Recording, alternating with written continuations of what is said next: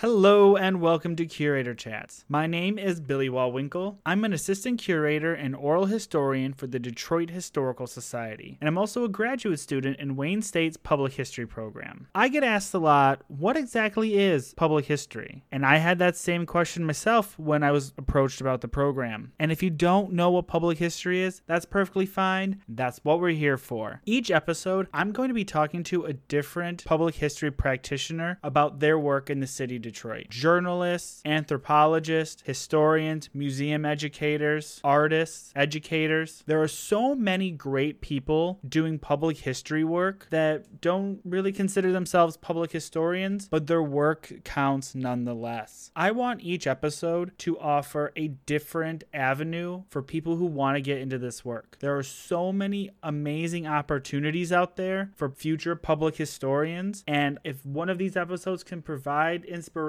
to the next generation, mission accomplished. Thank you all for joining me. I hope you enjoy these really fantastic chats because they are my favorite people. Their work is amazing, and I hope you enjoy yourselves as much as I got to.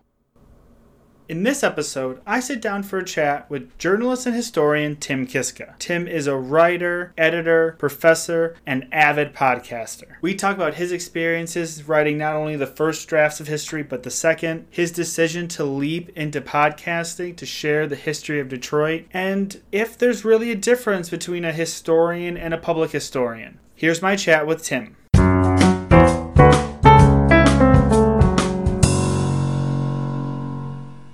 Thank you so much for sitting down to chat with me today, Tim. Thanks for the invite. Appreciate it. Oh, I always love talking with you. I want to chat with you. I want to start off with writing. So you were a journalist in the city for a very long time. You started at the Free Press in 1970 before moving to the News. Was there always a history angle to the work you were doing, or was that kind of a later development for you? The stuff that I covered was hard news for the most part. I covered Wayne County Circuit Court, Wayne County Board of Commissioners. I covered downriver, covered automotive, U.S. District Court, federal court. So a lot of, hard news. And then I went to the News in 87, 3 years as a gossip columnist, which was by far the worst 3 years of my professional life. It was god awful. And then I ended up covering TV for the last piece at the Detroit News. So but it was almost always news related. In other words, hard news. So, but backing into your question, I've always been just utterly fascinated by the history. I've always just been deeply interested in the history field, even when I was a reporter. So that's sort of, the two were kind of mixed. And I think there's a classic line, I can't remember who came up with it, that reporting is the first draft of history. And I think that's true. The two crafts are actually fairly similar. You're just working with slightly different materials. And when you're reporting and writing on the city,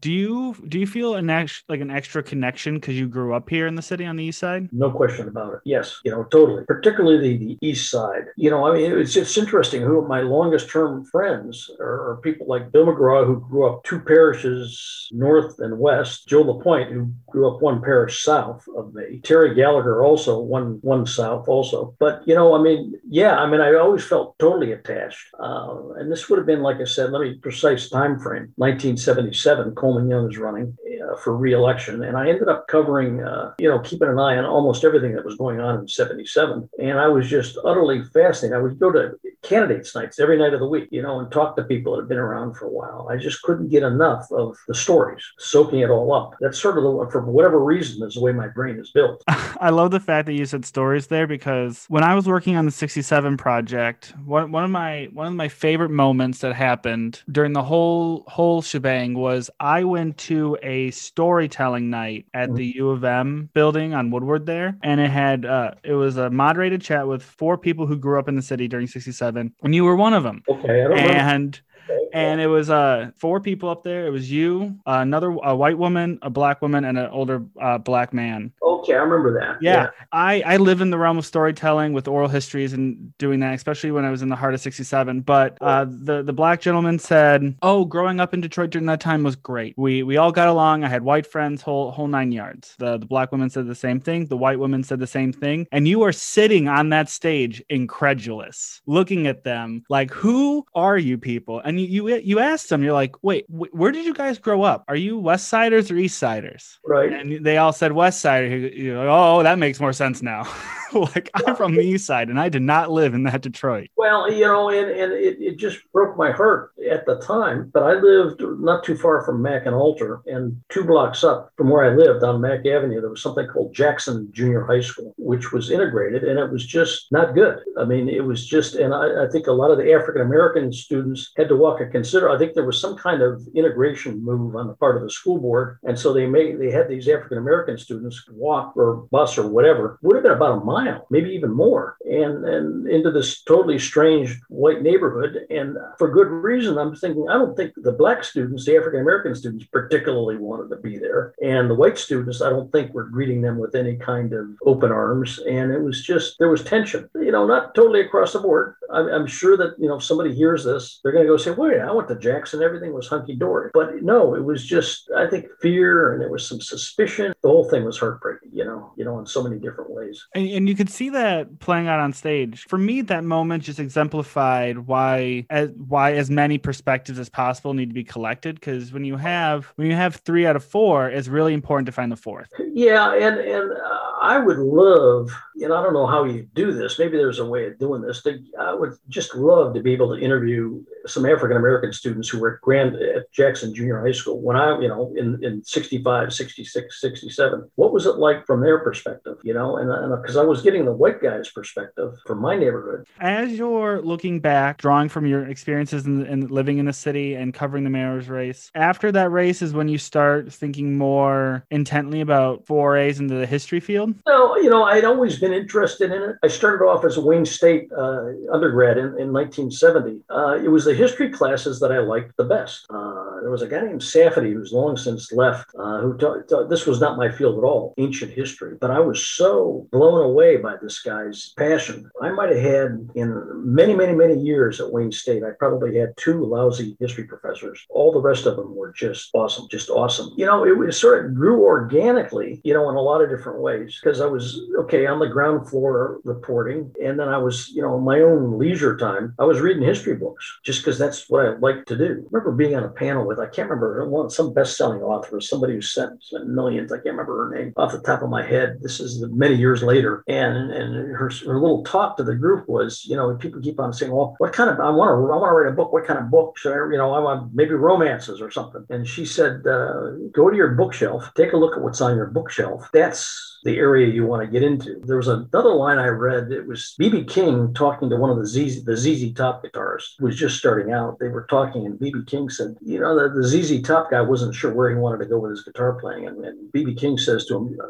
write what you like to hear, or, play what you like to hear. Well, I think that's kind of a stumbling way of saying, in terms of history, I just liked reading history books. And I liked reading history. It just engaged me. I got enthralled. And so, at a certain point, I just thought, I love reading history. Why don't I get into it? Take a class where there's sort of an organized, structured way of studying something. And I just fell in love with it even more. Yeah, if you want to write something, it's a commitment, and you're going to need to enjoy the process, or at least enjoy the content. Right, exactly. Exactly. You can almost, I don't know if you can tell, but, somebody who's so enthralled with what they're writing about, that it's quite clear that they were happy to go the extra mile, look at that extra file, do that extra trip, to get the research done. So yeah, the commitment is all. It's. I would have to caution listeners that is also a double-edged sword, because sometimes if they're too passionate, if writers are too passionate, it will turn into a brick, and you're like, oh, I don't need to know the details of this person's shirt in this moment or something like that. Well, yeah, it can turn into that, but it's one of these things where if you're interested in it, you're going to make it interesting for somebody else. So yeah, it could be a brick, but you find these little details, when you keep on doing research, and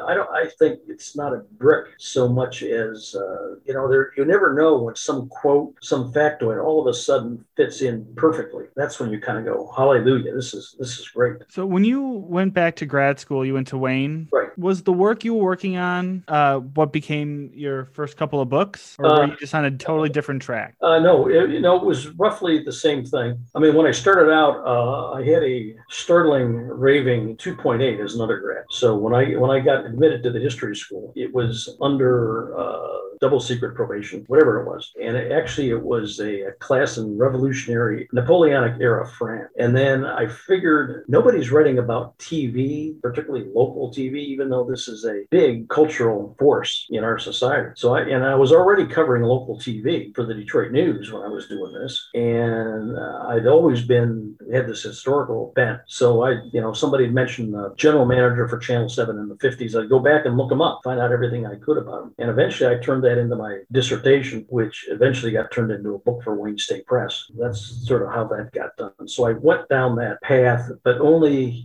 toward the end when I was starting to develop the dissertation. And that, by the way, presented some unique challenges. One of them is that a lot of those old tapes, there's no such, they're gone. If they just didn't save those tapes. So whatever I got, traditional archival method wasn't always the best way to go, because a lot of these folks, they didn't leave stuff behind, kind of like the way, Frank Murphy would leave his papers behind.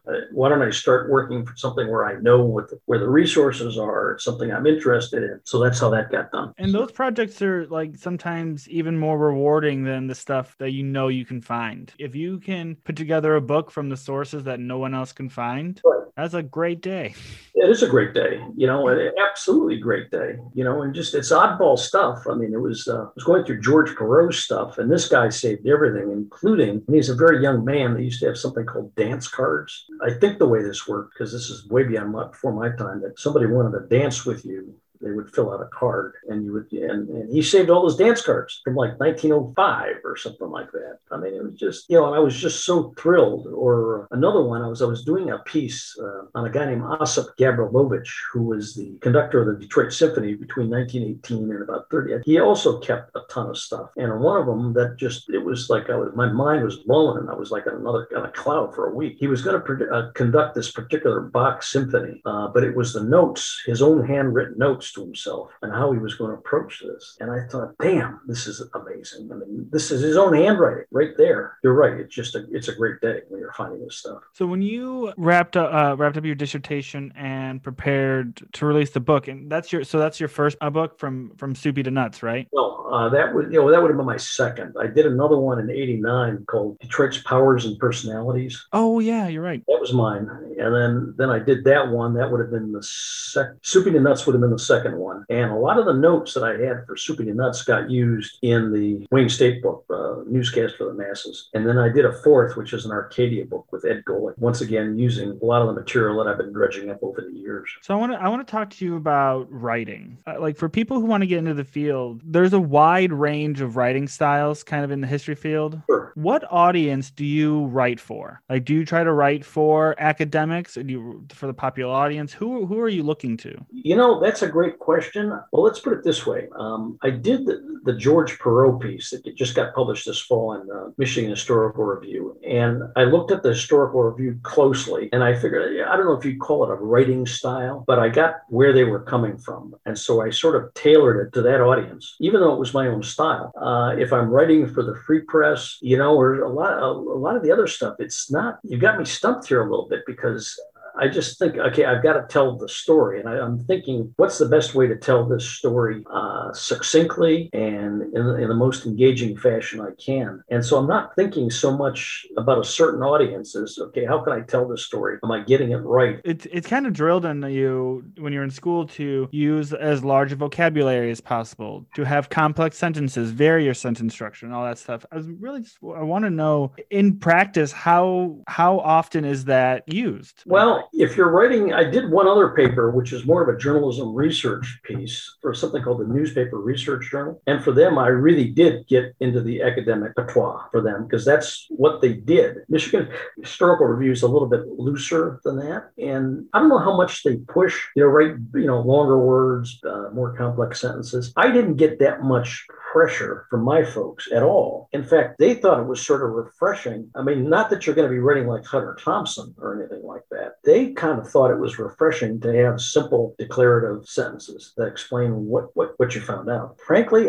I didn't feel that much pressure to write in a heavy academic way. But that said, if I were going to be, like I said, when I was doing this piece for the Newspaper Research Journal, I was always constantly thinking when I was writing, how do they handle this stuff? And you sort of have to follow their template. But I got to tell you, it's not been a big issue for me necessarily. You just adapt. I do this podcast. Writing for a podcast is totally different in so many ways. In that, I was just listening to one that we did last night. It's the first draft, and there's this one section that goes on and on and on. I'm probably going to cut it by 2/3, but it worked perfectly in print, the length, but it just went on too damn long, where people would just fall asleep if they kept on listening to this stuff. So you got to sort of, what's the tool for what you're trying to accomplish? Let's put it that way.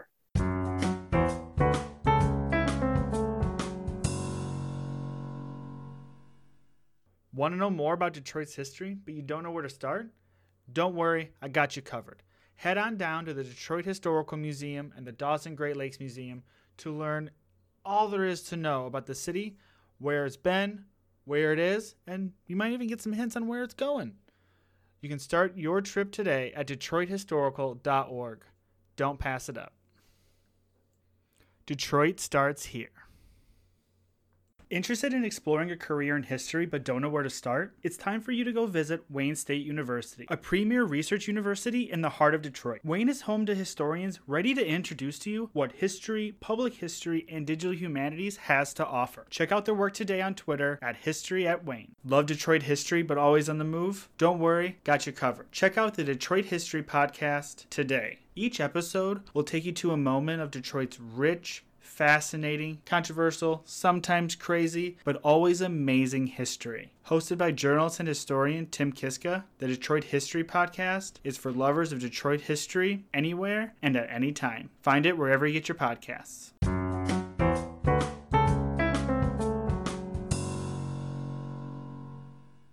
So you brought up the podcast, and I really would love to spend a lot of time talking with you about it. When did you first get the inkling or the itch to do a podcast? I mean, I've been sort of aware that, Serial, when it came out, that was pretty good, very good as a matter of fact. But then I heard something called Crime Town that's done by this outfit out of Brooklyn. This particular one was about organized crime in Providence, Rhode Island. And I just thought, wow, this is something else, because they're telling this story. It's obvious that they did a lot of homework and done a lot of research before they put this thing together. And I thought, what a great genre, what a great way of telling history. And that's when I thought, well, I wish I should have written down exactly when all this came to me, but there was sort of, I don't know if there was a eureka moment where I was saying, well, why don't I just do one on the thing that I like to learn write about most, which is Detroit history. So I said, let's keep it simple. Detroit History Podcast, got the rights to it, just started putting these things together. A little bit rough at first, and I could tell a big difference between the early ones that I did and the ones I'm doing now. But I just kept at it, every step of the way. My son, who's a really good editor, and also I needed somebody on that project who was a lot younger than I am. I needed somebody who was in their 20s, which my son was or is, who's got more of that frame of reference. So I needed that. Somebody who's got a 20-something's sense of pace. If I'm yakking too long, he's going to be the one that can say, oh, look, we need to cut a minute out of this or something like that. So I just went ahead and did it. It seems to have taken off. There were so many things that you just touched on that resonated with me. When we were working on our podcast at the Society, Untold Detroit, check it out. One of the members of the podcast team isn't a big history buff, and we made sure that she was in every writing meeting we had. Right. Yeah, that's a good idea. Yep, because if we bored her, we knew we had to change it up. Oh, absolutely. And what we did, the one that I'm working on right now, literally, and so Bob Koski, who works as the audio engineer on this thing, he drove over. He lives we were driving around the east side, 11 o'clock at night, listening to this thing, through the car speakers. And that's when I'm saying, oh man, this part's got to be cut by 2/3, that sort of thing. So we try to put ourselves in the environment that people are listening in, if that makes sense. Oh, that makes total sense. I want to go back to what you said in the beginning about the beginning of the podcast. What was rough about it? A couple things. The pace, I think, needed to be a little bit faster. I'm now, when you're doing the script, when I do the script, and by the way, it's routinely 5 to 7 drafts of the script. And I can tell physically, because on the left-hand side, it's external audio from sound effects to the sound of somebody being interviewed to me. And if I see something that's this long on the right-hand side of the paper, I know I'm talking too long. So we work on that. Initially, I was doing the editing myself, and it was okay, but there was a learning curve, and I was on it. Not easy at first, and I think just the pacing sucked. I was letting people talk too long and that sort of thing. And I sort of learned early on you need to mix it up,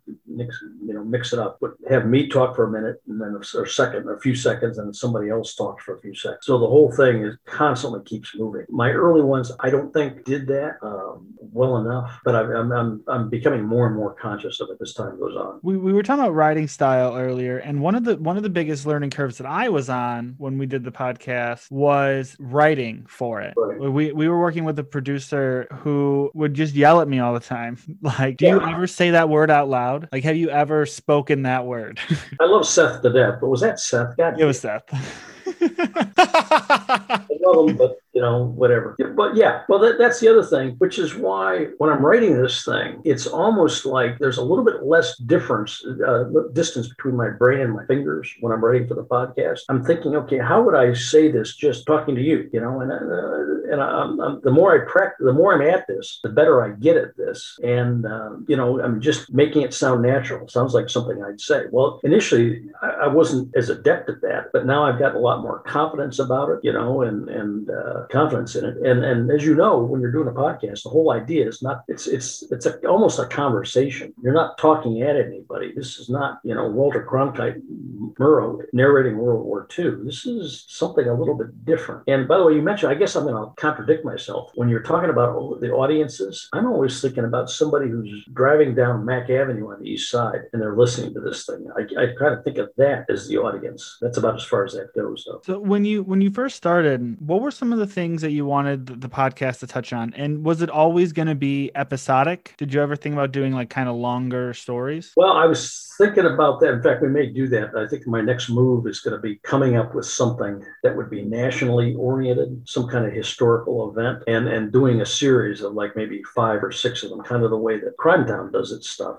I'm thinking about that. I just need to get through season 4 first, which is what I'm working on right now. But it was always episodic. Starting out, there were certain things I wanted to get into. One was Coleman Young in 1952. I was a young labor organizer, got hauled before one of the McCarthy committees, not Joe McCarthy personally, but one of the other related committees. And that he chewed these guys out left and right, and it became such a spectacle that it ended up becoming somebody turned it into a vinyl record, and it got sold underground in African-American record shops all over the place. And I looked for 15 years trying to get a copy of that record. I always had the transcript, which looked wild enough. But then finally I got the tape from a guy named the late Bob Berg. And that's when you can really hear what he sounded like, what guts he had to go at these guys. So I had to do that one just because I'd spent all these years trying to find it. I don't think anybody else had heard the tape too. So I wanted to put this on there. And there were some other ones. Osip Gavrilovich, I'd already spent a bunch of time researching and done a whole chapter in a book that I'm working on about him. So I was just able to take the notes, write a script around it, interviewed somebody from the symphony who knew this guy's history. And the other one, I'd spent many months researching the 1943 Detroit riot. And so I did that one. I'd found a memo that Thurgood Marshall, who was a young NAACP attorney at the time, he came to Detroit as this happened to do a report. And I got a copy of the report, and I had Dennis Archer read from the report. Those early ones were sort of guided by, stuff that I'd already researched. And then there was other stuff that I was just sort of curious about. I wanted to mix things up, some of the lighter stuff, some of the, occasionally we'll do a true crime one, which seems to be big these days. So, and we're working on the 4th season, the same thing, trying to mix it up, as much as possible. Doing podcasts is a lot easier than it used to be in terms of like software you can use and accessibility.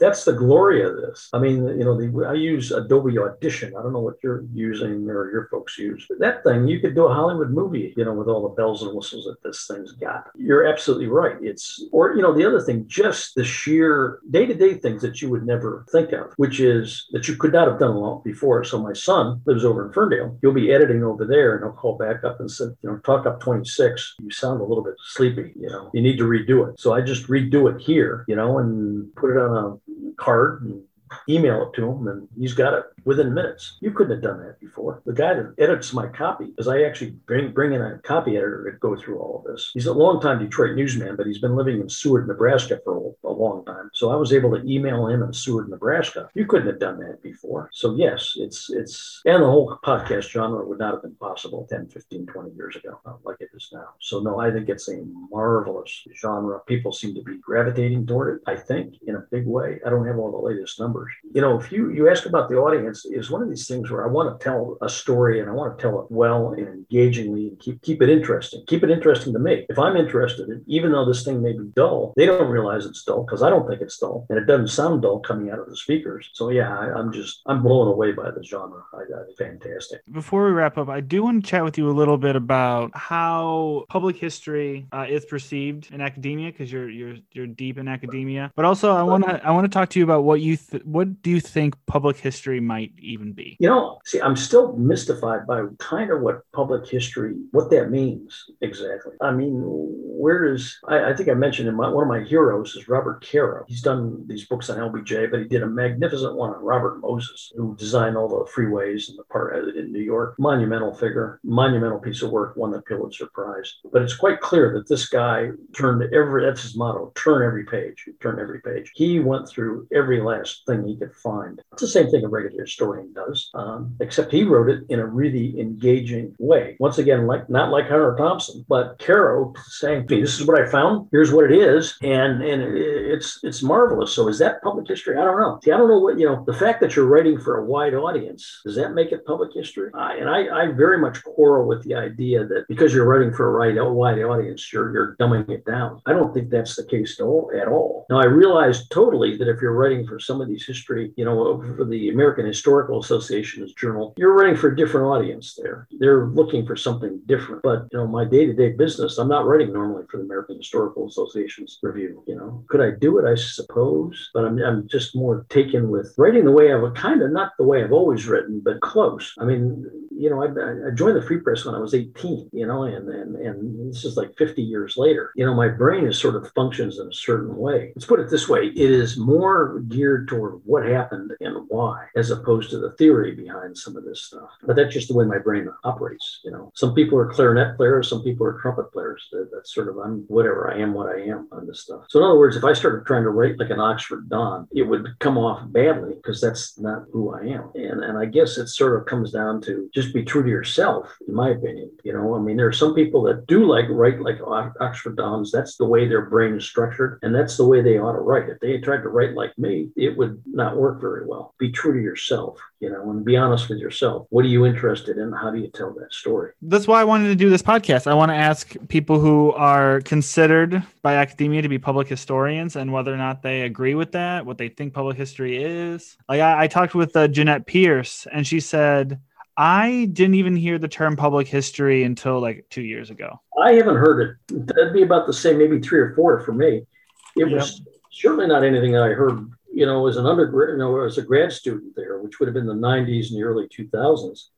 I never heard it, but I'm hearing it more and more now. The public intellectual thing, that one I still don't get, because what is an intellectual exactly? I have no idea. Yeah. I mean, what is a public intellectual? I don't know. It's a puzzle to me.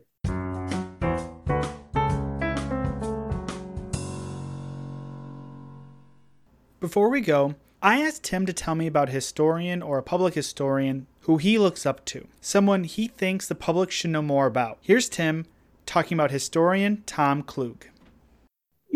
Half the time when you're doing your research, you're sort of looking around for what else other people have done.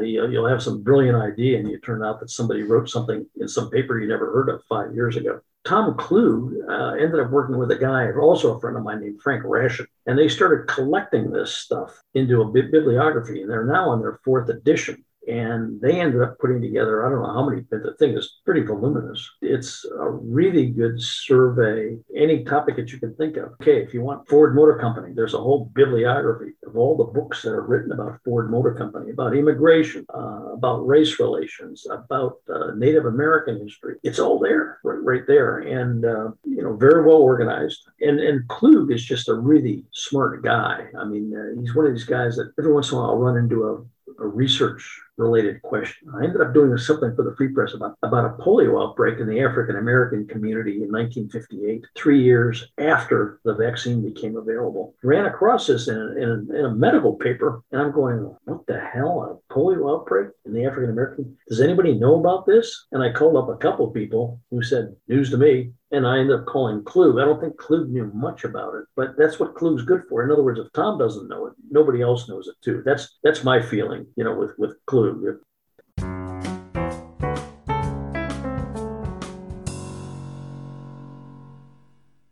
Thank you for listening to The Chat. Curator Chats is produced by Granville Avenue Productions. It is executive produced, edited, and hosted by myself, Billy Walwinkle. Production assistance provided by Emily Walwinkle and Brendan Roney. A special thanks to Tim Kiska for chatting with me today. For more information, visit historywithbilly.com. And now, to leave you with a quote from Hans-Georg Gadamer. History does not belong to us. We belong to it. Until next time, everyone.